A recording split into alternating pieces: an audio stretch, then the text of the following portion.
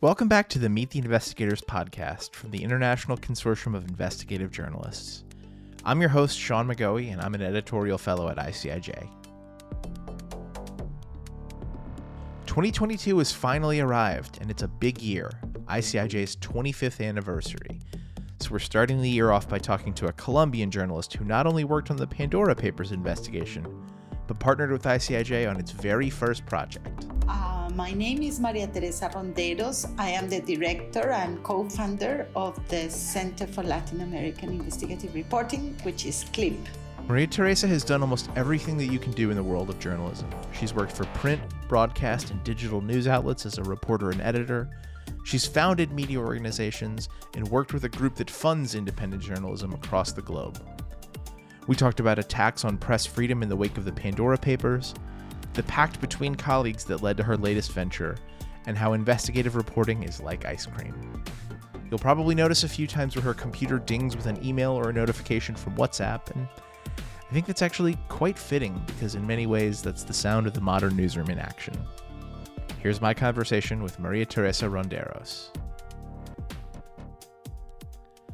So I'd like to start with the Pandora Papers.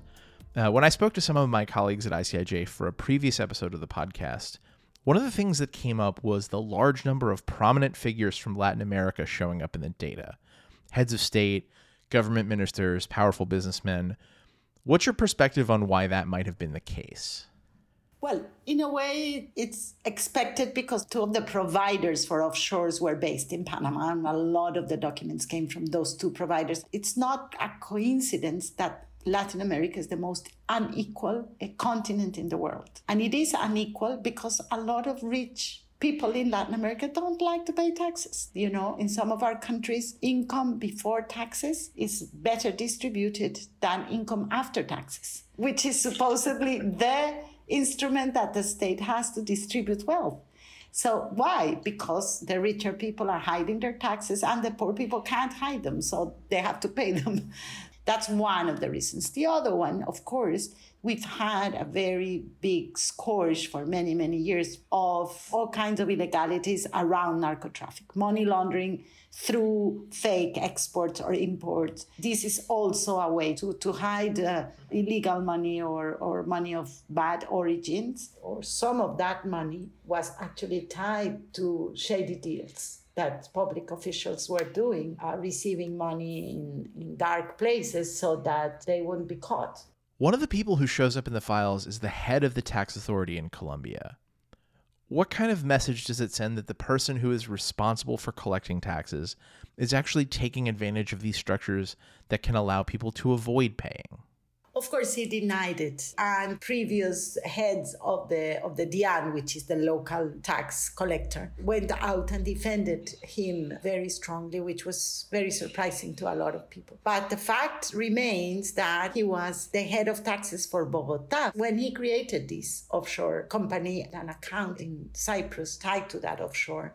And so you wonder, why is the head of tax in Bogota, doing this? And of course, I'm not accusing this man of doing anything wrong because I don't know. But certainly the moral authority, it's not there. It's a big damage to the institution of the DIAN, which had been becoming more and more credible in the last few years. The Pandora Papers was not Maria Teresa's first time working with ICIJ.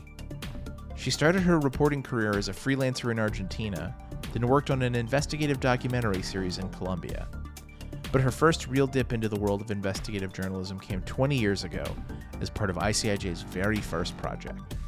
The first ICIJ story really opened my appetite for doing what we call today investigative reporting, exposing hidden things that are of public good. And the first story was about cigarette smuggling. I happened to have the luck to find some letters of a disgruntled smuggler who had fought with his uncle and was sending letters to the Ministry of Colombia saying, look, this guy is collaborating with the smuggling of the cigarettes. So we had the actual proof apart from the data and the documents of the company. But in those times when we found all the documents, we had to do these packages and send them by DHL because there was no platforms to share them or anything.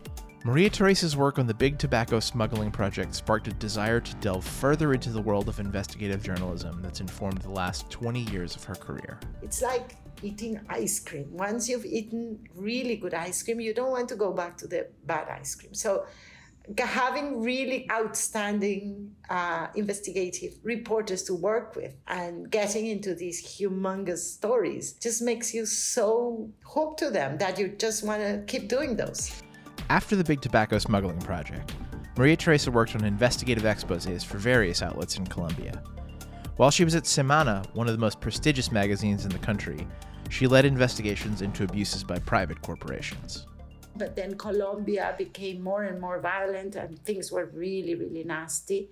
I started to dig much deeper into the crimes of war and into the way that big companies were, getting away with having their mining projects on land that was taken from people by killing them and displacing them forcibly. So I devoted a lot of years in my life with a project that I created with a team of journalists, which was called Open Truth, Verdad Abierta. We spent like 6 or 7 years in that project, specialized on these crimes, and then a book came out of that. So what you're describing is a career that's really been built on collaboration, whether it's something like Verdad Abierta that's concentrated on one specific area, or a sprawling cross-border project like the Pandora Papers. And I just read that one of the Neiman Journalism Lab's predictions of how journalism will evolve in 2022 is that these multinational collaborations will become even more prominent. Is that something that you see happening? I think this is already happening more, and it will happen more. Corruption or massive violations of human rights or massive damage to the environment is already transnational. It doesn't happen in one country. Latin America has very common problems and the governments have very common flaws, and everything crosses borders: banks, religions, mining corporations, tax evasion, everything. The other thing that I think is super important, it is becoming right now very dangerous to do investigative reporting, exposing corruption or exposing entrenched interests in places. And when you publish together, this protects you from censorship, it protects you from physical abuse or legal harassment or that kind of thing. It may be that you don't avoid it completely, but it's harder for somebody when you see that it's an avalanche of journalists.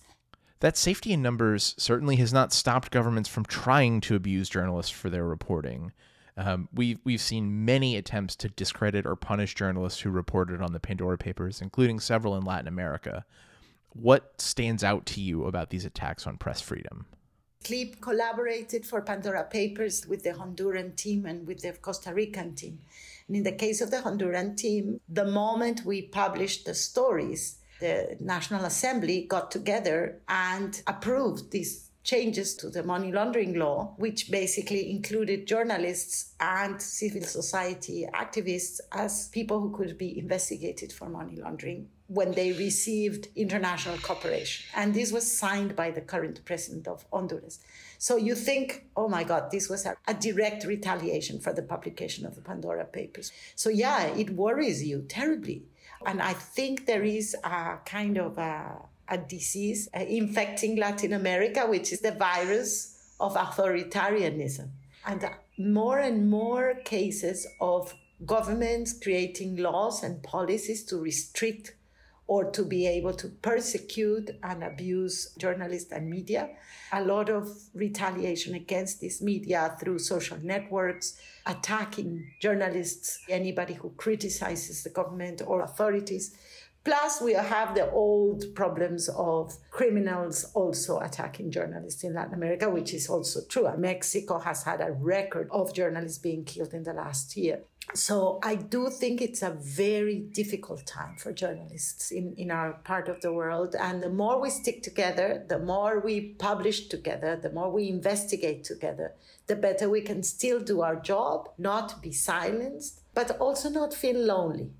Now, lonely is a really interesting word there. Can you tell me a little bit more about what you mean by that?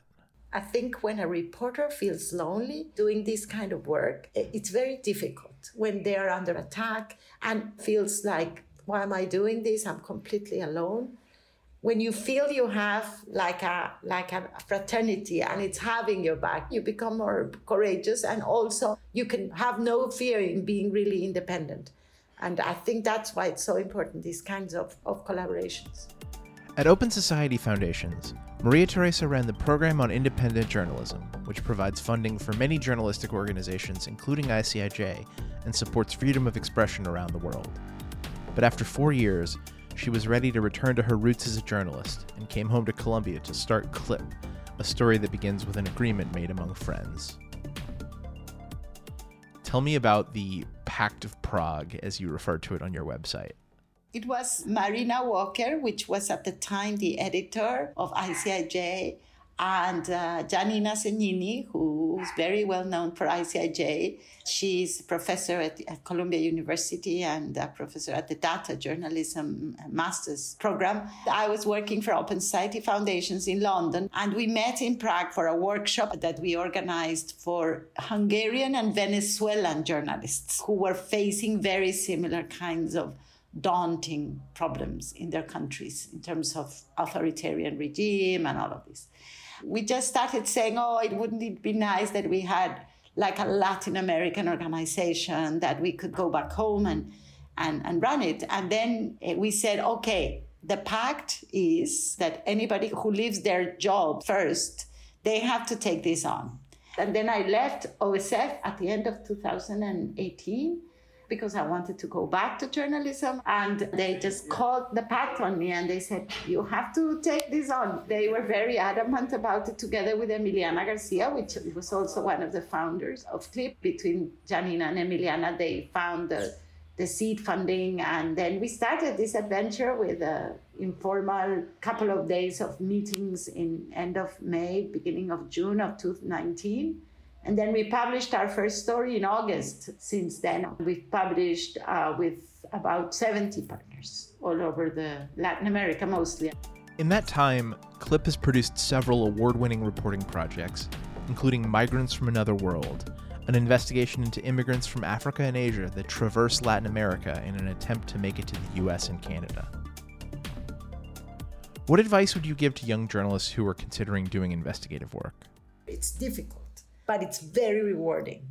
And the one advice I would give you, which I've only done it in the last few years and I should have done it all my career, is keep your contacts and your sources very well organized. Have clarity of who have you talked to for every investigation you've made. That's a wealth of information. And for many years, I was very disorganized and every story was ended, then off to the new story. And I always think, what I could have done if I had all these sources closer, yeah. There's one more thing that I'd be remiss if I didn't mention. In November, you were awarded the Simon Bolivar National Journalism Award for your career achievements. I know it's not really in the nature of journalists to brag about their accomplishments, but what does it feel like to be recognized for doing work that has had a sustained impact over many years? Oh, it was wonderful. I was moved to tears. It was completely surprising. And when they called me, I thought they were calling me if I wanted to be a jury for the Simon Bolivar Award. It was a wonderful opportunity to be thankful publicly about all the people that I have worked with, because I think a career is not made of you, of what you do. It's made of all the people you work with and how they enabled you to achieve such wonderful and beautiful adventures, because that's what it has been. My professional life has been just one adventure after the other. And this has been quite a privilege and a luxury. And it was such a delight to be able to recognize publicly that this is what collective work does. That's a beautiful place to wrap up. Maria Teresa, thank you very much for joining me. Thank you, Sean. That was my conversation with Maria Teresa Ronderos. We're grateful for her and for all the journalists that share their stories here on the Meet the Investigators podcast. Meet the Investigators is a production of the International Consortium of Investigative Journalists. This episode was hosted, produced, and edited by me, Sean McGoey, with help from Hamish Boland-Rudder. We'd love to hear from you too. Use the hashtag MeetTheInvestigators if you're posting about this episode on social media, and email us at social@icij.org if you have any feedback. If you want to support the work that ICIJ and journalists like Maria Teresa are doing, head to icij.org/donate or drop us a line at contact@icij.org. As a brief personal note, because my fellowship at ICIJ is coming to an end, this is my last episode of Meet the Investigators. While I'm sad to be leaving, I've had an incredible time working on this podcast for the last year. And don't worry, you're going to get to meet an incredible group of investigators in 2022. Thank you very much for listening. We'll talk to you again soon.